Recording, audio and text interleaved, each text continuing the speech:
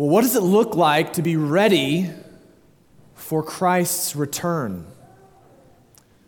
What does it look like to be ready for Christ to come back to this earth?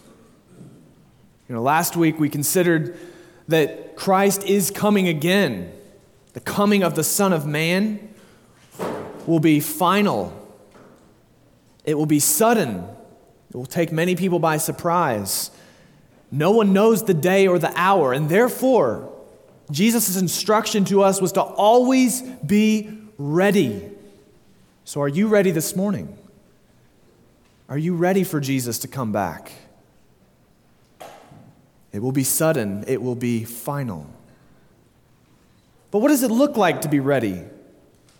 What does it look like to be ready for the coming of Christ? This is where Jesus turns in the second part of Matthew 25.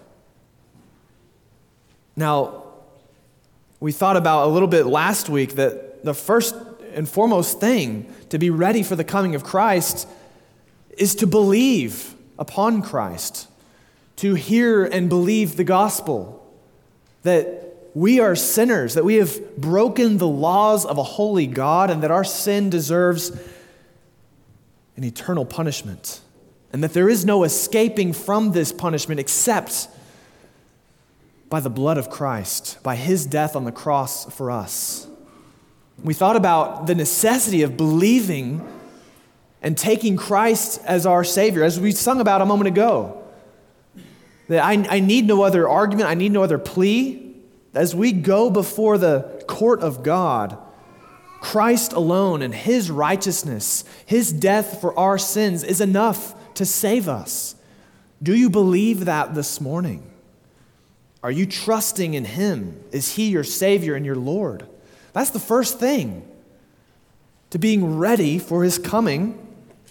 The Bible warns us about misplaced faith. Trusting in anything other than Christ, including our own good deeds.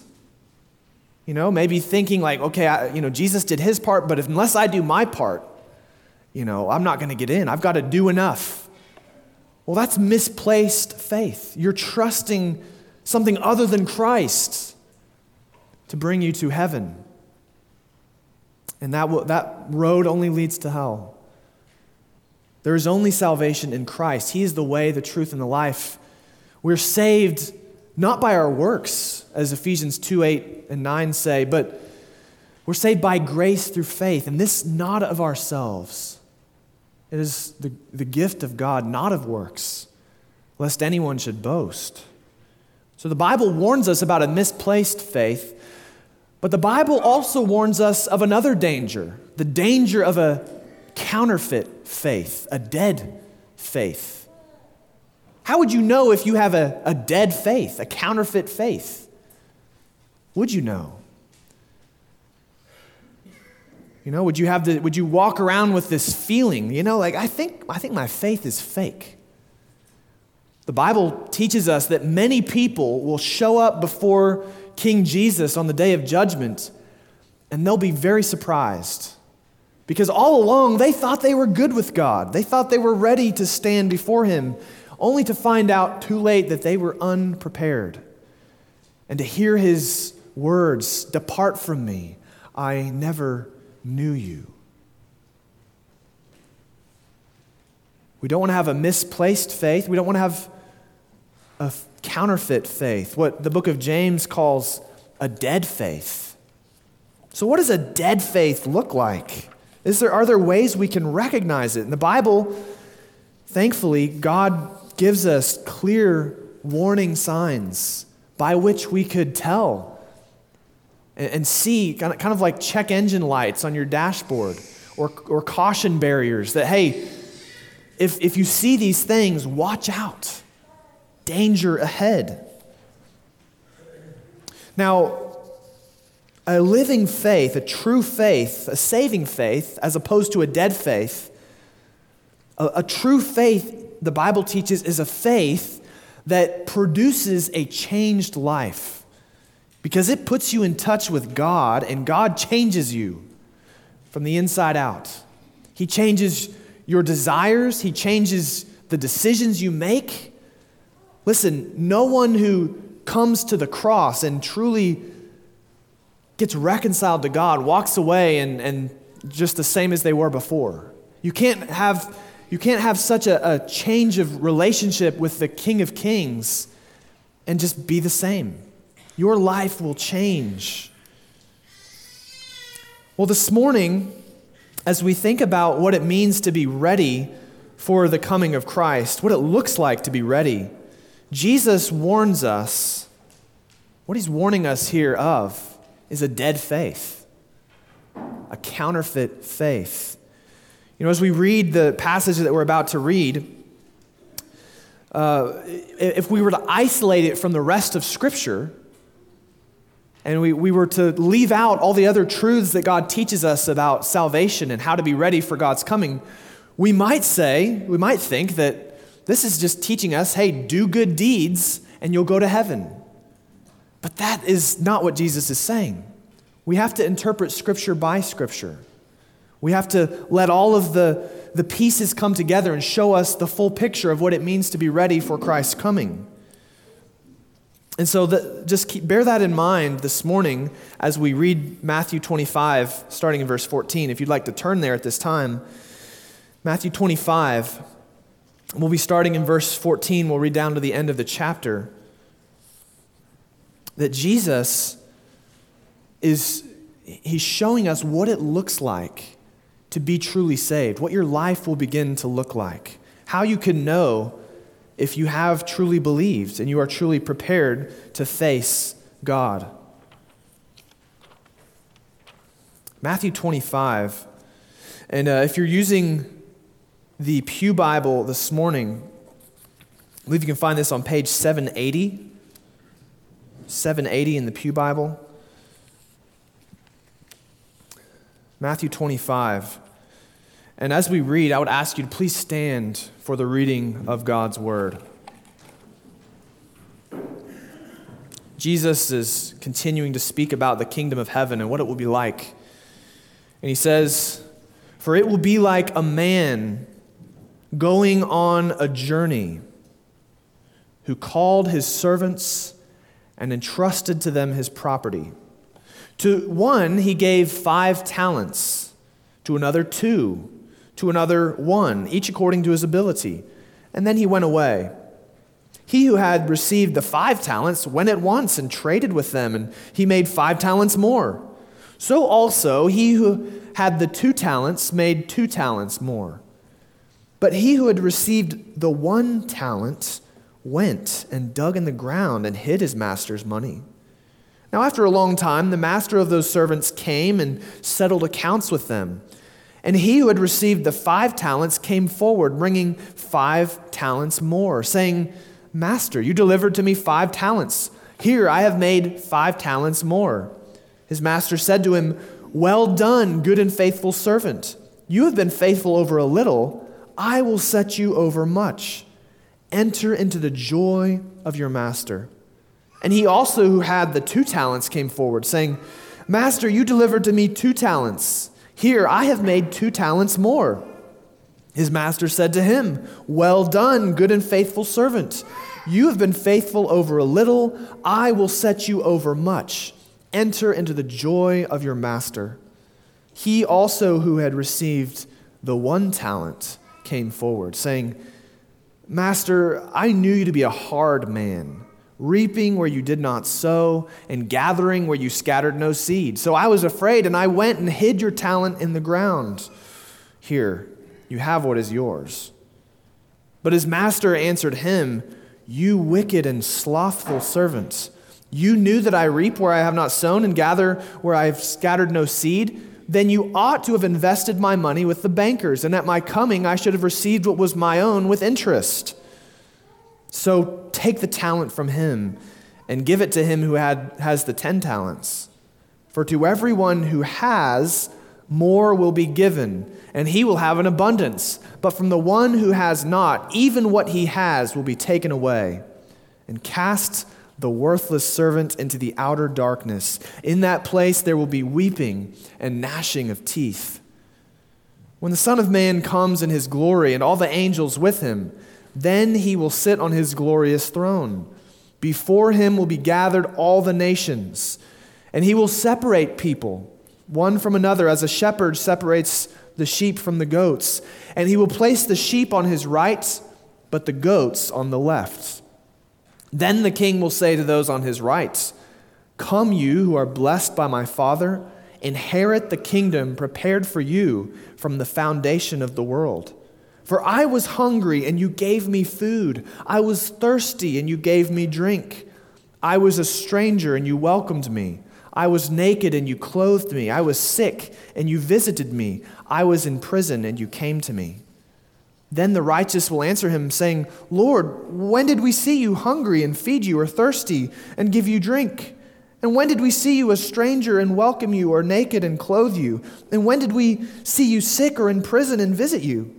And the king will answer them, "Truly I say to you, as you did it to one of the least of these my brothers, you did it to me." Then he will say to those on his left, "Depart from me, you cursed, into the eternal fire prepared for the devil and his angels. For I was hungry, and you gave me no food. I was thirsty, and you gave me no drink. I was a stranger, and you did not welcome me. Naked, and you did not clothe me. Sick and in prison, and you did not visit me." Then they also will answer, saying, "Lord, when did we see you hungry or thirsty, or a stranger, or naked, or sick, or in prison, and did not minister to you?" Then he will answer them, saying, "Truly I say to you, as you did not do it to one of the least of these, you did not do it to me. And these will go away into eternal punishment, but the righteous into eternal life." You may be seated. Well, these verses are showing us what readiness for Christ's coming looks like. And they're showing us that readiness for Christ's coming, it looks like a life of active service to God. It looks like a life of active service to God. And this is our first main point this morning if you're taking notes. Being ready for Christ's coming, those who are ready, what their lives look like. They look like those who are actively serving God. This is what God produces in the life of everyone who truly believes. Those he justifies, he also sanctifies by the power of the Holy Spirit. Those he causes to be born again, he also causes to resemble the character of their heavenly Father. A life of active service to God. We have in the first story this morning, starting in verse 14, the story of a master and 3 servants. And the master, he's about to depart on a journey. But before he leaves, he entrusts portions of his wealth to 3 of his servants, as verse 15 says, each according to his ability. He gives the first servant 5 talents, the second 2 talents, and the third 1 talent. Now, a talent is a weight measure of money. And a single talent would have been worth, we think, about 20 years of wages for the average laborer. So that's a lot of money. This master is very wealthy, and he's entrusting a lot to these servants. So just to give you an idea of the equivalent, the rough equivalent of the amounts of money if we were to tell this story in modern-day America. So in 2021, according to one website, the average wage and salary per full-time employee in the United States was about $75,000 US. So that's the average salary, according to one site. Now, the amount given to each of these servants, if we were to take the average salary in the U.S., would have been about $7.5 million, $3 million, and $1.5 million. So the point is, he's giving these guys a lot of money. He's entrusting to them a lot. And now the expectation is that they would be good stewards of what he's given to them. He's giving it to them in different amounts, each according to their ability. Each according to their ability. And so what does that imply? Well, if he's giving it to them according to their abilities, he's trusting them to do something with it, to invest it well. Hey, like bring me back some profits, right? Do some business. He's putting them in charge of his assets. And then he goes away. He leaves them to their work. Now the first servant, he invests his master's money wisely and he doubles the amount. And so does the second. But then we see the third servant. What's he doing in the backyard with that shovel? Well, he's burying his master's money in the ground. Now back in the day, this is what you'd do if you really wanted to keep the money safe and hide it from the robbers. You'd go dig a hole in the ground and put it in the ground. And it would be safe from being stolen, but also, there's not going to be any profit from this money. It's not going to make anything. Eventually, the master returns to settle accounts. To both of the first two servants, he says, "Well done, good and faithful servant. You've been faithful over a little. I'll set you over much. Enter into the joy of your master." But then along comes this third servant who kept his master's money safe, but also didn't do anything with it. And he says to him, he calls him wicked and slothful or lazy. And we know that this third servant, whenever he's walking up to his master, we know that he starts to feel a little guilty. We know that he starts to realize, well, I've done something wrong here. Because what does he do? He starts to make excuses. He comes up with all these excuses in verse 24, if you look there, to try to defend his action, or rather his lack of action. So he says, "Master, I knew you to be a hard man, reaping where you did not sow and gathering where you scattered no seed. So I was afraid, and I went and hid your talent in the ground. And then here you have what is yours." So basically, what this third servant is doing is he's kind of insults his master. He insults him in order to make himself look better, try to defend his actions. He's basically saying, like, you harvest other people's gardens. And so I was afraid to serve you. I was afraid to do anything for you. So I just hid your money in the ground. But his excuses, they don't impress his master. But let's just run with his excuse for a moment. The master, first of all, he calls him out. He says, "You wicked and slothful servant." And then he goes on, he says, let's just, if we were to assume this is true, if I was such a man, even then, your excuse, it doesn't add up. It doesn't make sense. Because if I was such a man, you might at least put my money in the bank and I would get interest from it. If I'm so obsessed with making profits that I'm willing to harvest other people's gardens, then at least you could have put my money in the bank. Give me a little bit of interest from it. The real problem was that this servant was wicked and lazy. Rather than doing his job, rather than serving the master, he had other more important things to do, like pursuing his own comfort, relaxing. He didn't want to bother with working for his boss. He didn't want to bother with taking the risks involved that come with seeking a profit. And so he did nothing. He took the way that in the short term looked easy and safe and comfortable. But in the end, where did it get him? Well, we see that the master says, take that from him, give it to the one who made the most.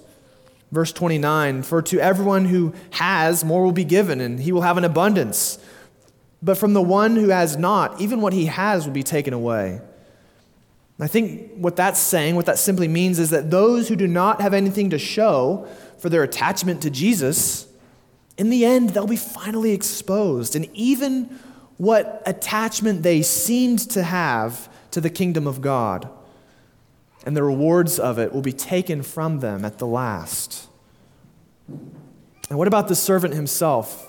Verse 30 says, He gives the order. He says, and cast the worthless servant into the outer darkness. In that place there will be weeping and gnashing of teeth. Doesn't sound like a very good place to be exiled to.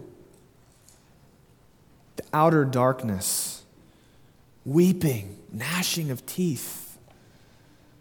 There's no party in hell. The suffering is too great. There are only the sounds of crying and agony and grinding your teeth in pain. This is what it is to be cast out of the kingdom when Christ returns. Now notice, very importantly, that the third servant, he isn't condemned for something he did, in this story anyways, but it's what he didn't do. It's what he failed to do. Here's the story. It's the wicked and lazy servant. You know, we will be judged for the sins we commit. Like if God tells us, you know, you shall not steal, and we go out and steal, all right, that's a sin of commission. But we will also be judged for sins of omission when God commands us to love our neighbor and love our enemy and serve those around us, and we fail to do it because we're so consumed with seeking our own comfort. This is what's presented as the test here. This is how you can tell if someone has true faith or not. It's not just what they avoid doing, but what do they do? Where is their love being exercised in action? A living faith, you know, if the tree is alive, it won't just avoid producing poisonous fruit. It will start to produce good fruit.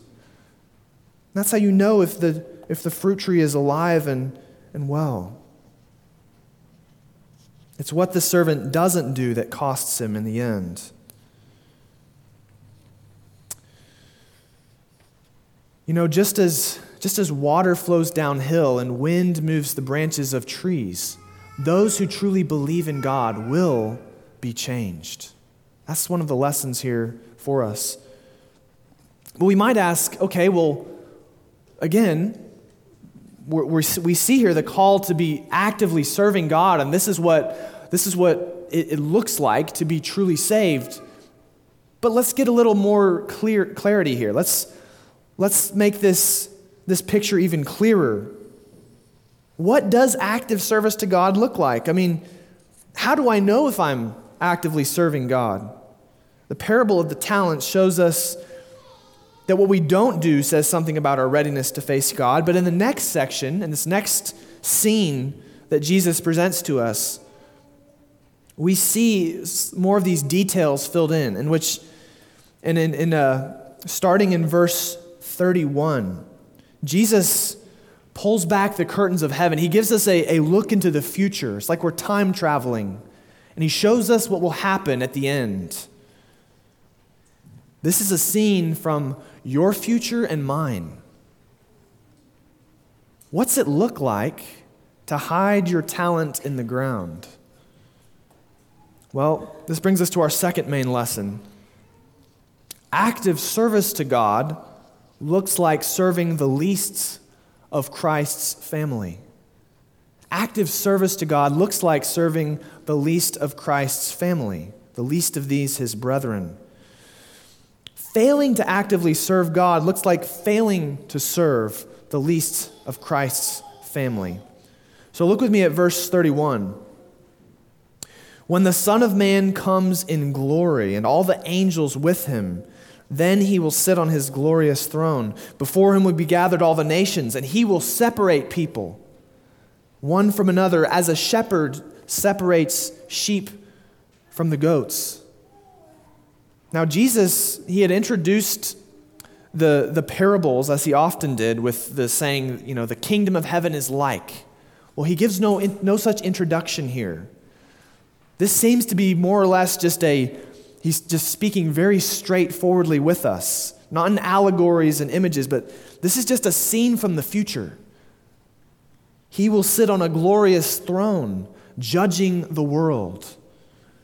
They gave him a cross and a crown at his first coming, a crown of thorns. But here he sits with the full legions of the heavenly angels in his company. Heaven has been emptied out for this occasion. And Jesus sits on a glorious throne, and before him the whole world, the living and the dead, and none will escape that court summons, no matter how important you have been in this life.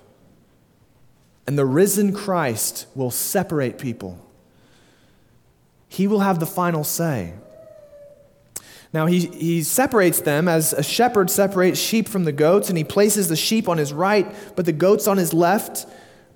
And Leon Morris notes the significance of this. He says the right-hand side was generally seen as the favored side. For example, to be at the ruler's right hand was to be in the place of highest honor that the ruler could give. And the left was thought of as the side of ill omen, the side of ill favor. The king blesses those he has separated to the right. He says to them in verse 34, "Come, you who are blessed of my Father, inherit the kingdom prepared for you from the foundation of the world. But to those on the left, he says, depart from me, you cursed, into the eternal fire prepared for the devil and his angels." The judge issues two sentences, two destinations for the whole of mankind. And it's the one who was crucified. Then his nail-pierced hand brings down the gavel of judgment for the final time. And there is no altering his sentence. His word is final. Your eternal destiny will be in his hand on that day. Now, there are some who would seek to deny that there is eternal punishment for the unconverted. I remember going back and forth with someone I knew years ago, and they were trying to argue that hell is not eternal. There's no such thing as eternal hell, and they made their case based on the word eternal. Here in verse 46, it can be translated as age. Most of the time, when it's used in the Bible, this Greek word is translated as eternal. It very clearly is speaking of everlasting. But in some cases, in some rare instances, it can be translated as just a long period of time. And so they've tried to argue, some have, that the punishment of the unconverted is not really forever, that it will come to an end at some point. And that eventually, maybe they'll just cease to exist, or maybe they'll finish paying for their sins and they'll come into heaven, in the end. But there are many problems with such an idea. We don't even have time to go into all the problems that this presents biblically, if you were to take this view.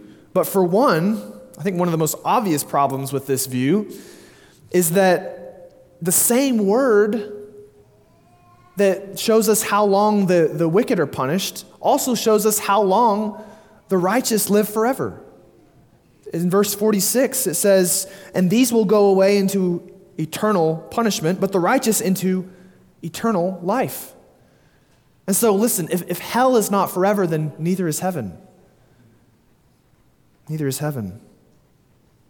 Now, the Bible clearly presents that on this day, people will be separated forever, and there they will remain forever, either in heaven or in hell, forever. So, as the defendants take their place before the judge, what evidence is brought forth? What facts are brought up that either acquit them or condemn them before the judgment seat of God? What the evidence of their genuineness is brought forth. Do they truly believe?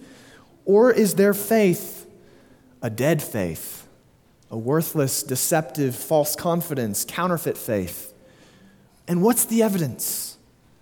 What's the evidence that's brought forth? Is it that they've avoided falling into some great sin in a moment of great temptation? Is it that they've done some great deed of service to God's truth? Maybe spoken out boldly against some heresy? Is it that they've courageously confronted evil, not backing down for a moment? Is it that they have prophetic powers and understand all mysteries and all knowledge and have all faith so as to remove mountains? No. What is the evidence that's brought forth? To the blessed ones on the right hand, he says in verse 35, "For I was hungry, and you gave me food. I was thirsty, and you gave me drink. I was a stranger, and you welcomed me. I was naked, and you clothed me. I was sick, and you visited me. I was in prison, and you came to me."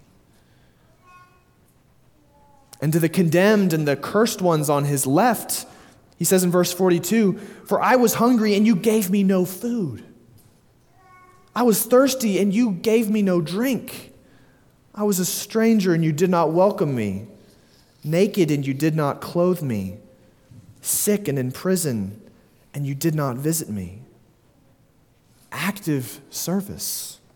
Once again, the charge brought forth before the condemned, it's what they failed to do, what they did not do. That's the most glaring evidence that they do not belong to Christ. Now, who are these people that, as Jesus says, for as much as you've done it unto the one of the least of these my brothers, you've done it unto me? Who's he talking about there? Because that's very important. I mean, if the evidence of our genuineness, evidence of whether or not we're truly saved, if it has to do with our treatment of such people, well, we better know who they are, right? Well, there are two views that are widely taken. One view says that the least of these, my brethren, is basically anyone in need. Anyone in need. And the other view is that Jesus is specifically speaking of his followers here when he says, the least of these, my brethren. And I tend to take this second view because Jesus, if you recall earlier in Matthew, at the end of Matthew 12, he had answered a man who had informed him, "Hey, Jesus, your mother and your brothers are looking for you. They want to speak with you." And Jesus replied, "Who is my mother and who are my brothers?" And stretching out his hands towards his disciples, he said, "Here are my mother and my brothers. For whoever does the will of my Father in heaven is my brother and sister and mother."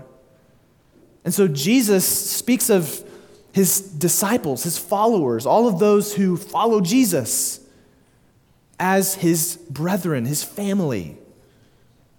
And so it seems very clear to me that it is Christians, followers of Christ, that Jesus especially has in mind here when he speaks of the least of these, his brethren.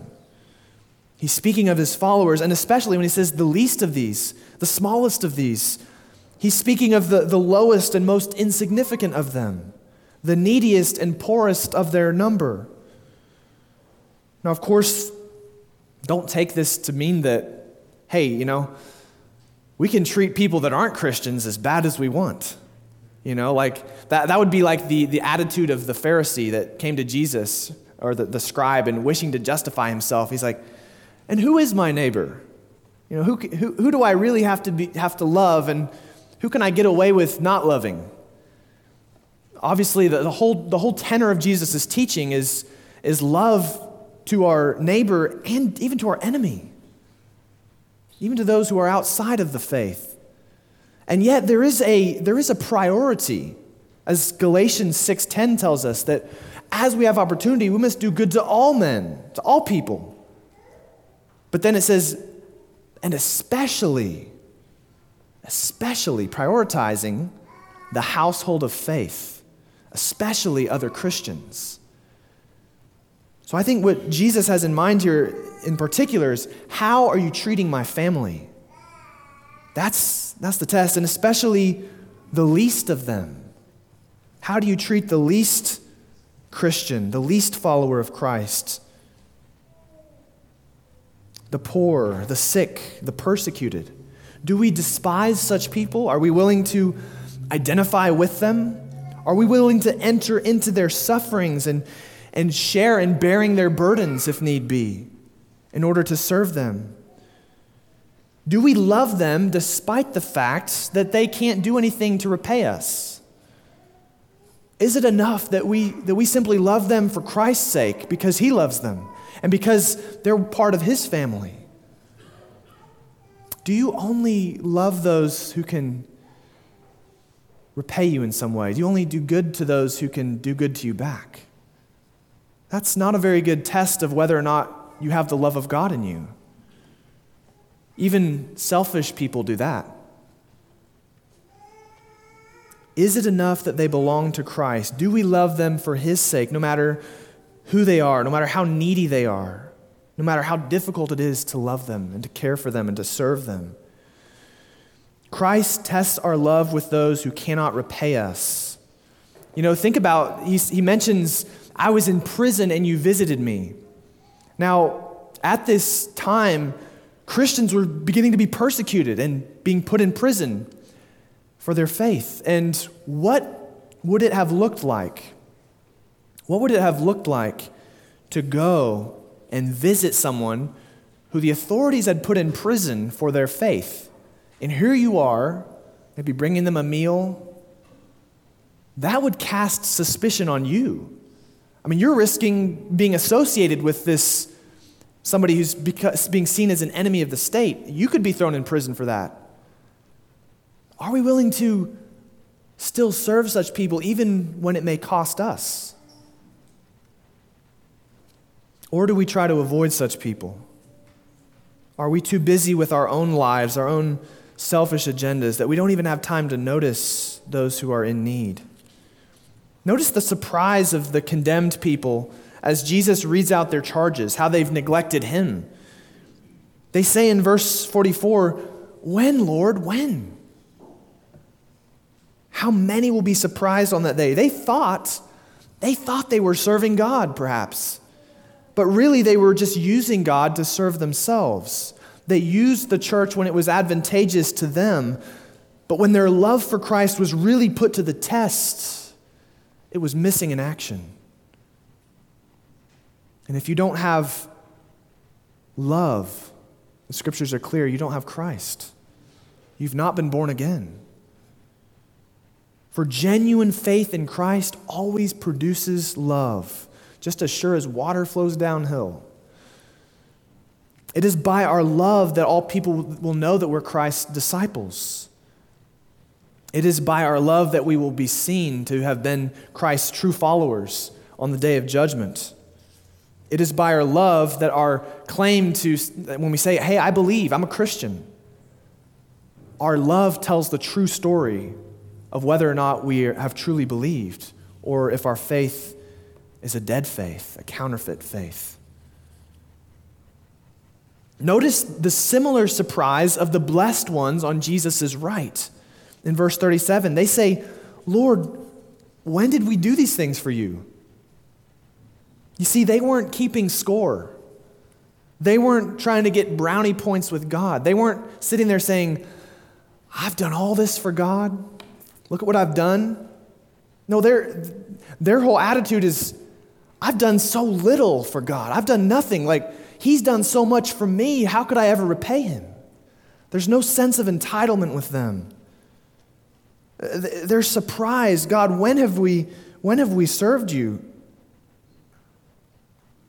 They'd received great grace. They've been given massive mercy, and they loved their Savior. And so their hearts were so filled with love that they were willingly serving others, not to try to earn God's favor, but simply out of gratitude to him.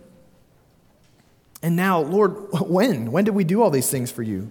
We feel that we've done so little, even nothing, for such a gracious God and Savior as you." So let me encourage you this morning. Perhaps maybe you see at times, perhaps when you are loving people, but you're like, "Man, I do so little. I would love to do more." I want to comfort and encourage you if that is your attitude. If your attitude is, "Man, God has done so much for me. How could I even begin to repay him? I would like to do more. Lord, show me." But if your attitude is, "I've done all this for God. Where's my reward? Why is my life so difficult? Watch out. That's a big red warning sign. Now, you might be wondering, where are the least of Christ's brethren? Maybe there's not some imprisoned Christian that I know.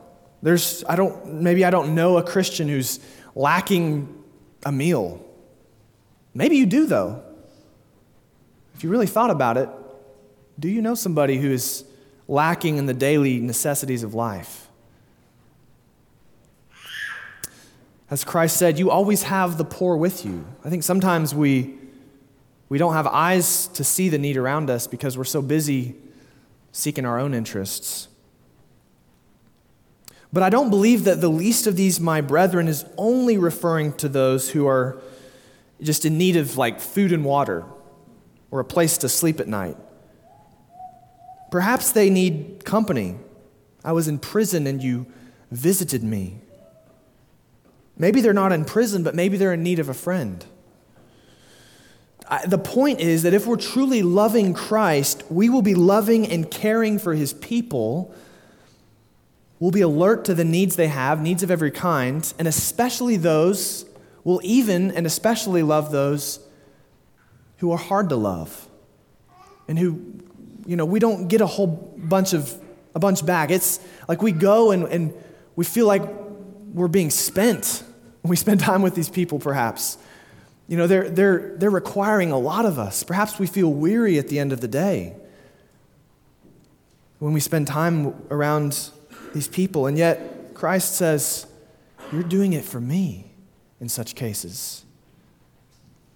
Maybe there are those around you, members of Christ's family. Maybe they're not struggling with physical poverty, but maybe they have needs of another sort. Maybe they're spiritually impoverished, and they struggle with this or that sin or weakness.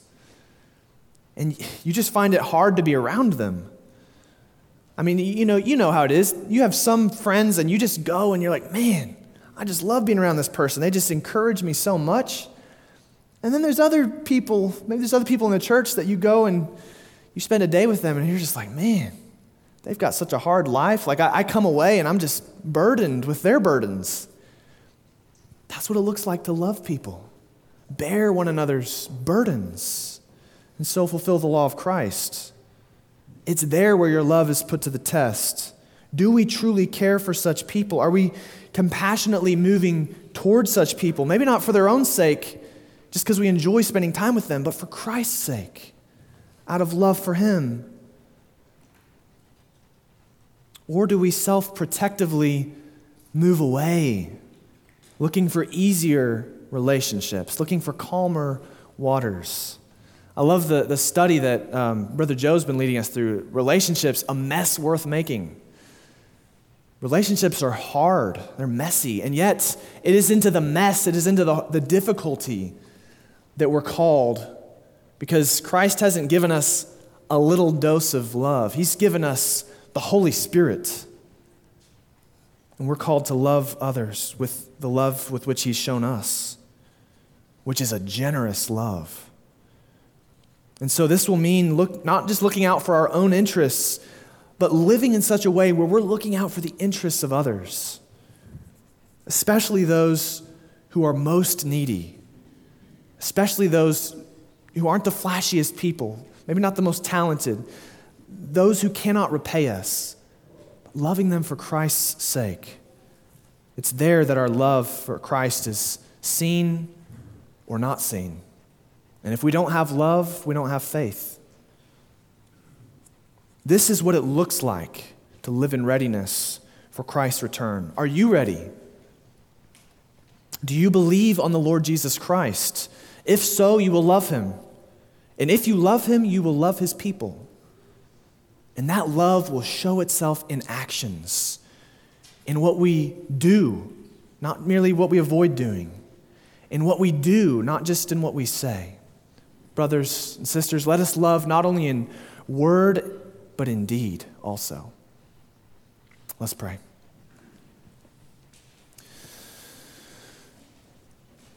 Heavenly Father, Lord, as we think about this and as we think about how much you value even the least of your brethren, the least of your family, Father, Lord, help us to love them as well for your sake. Lord, you have loved us and given yourself for us.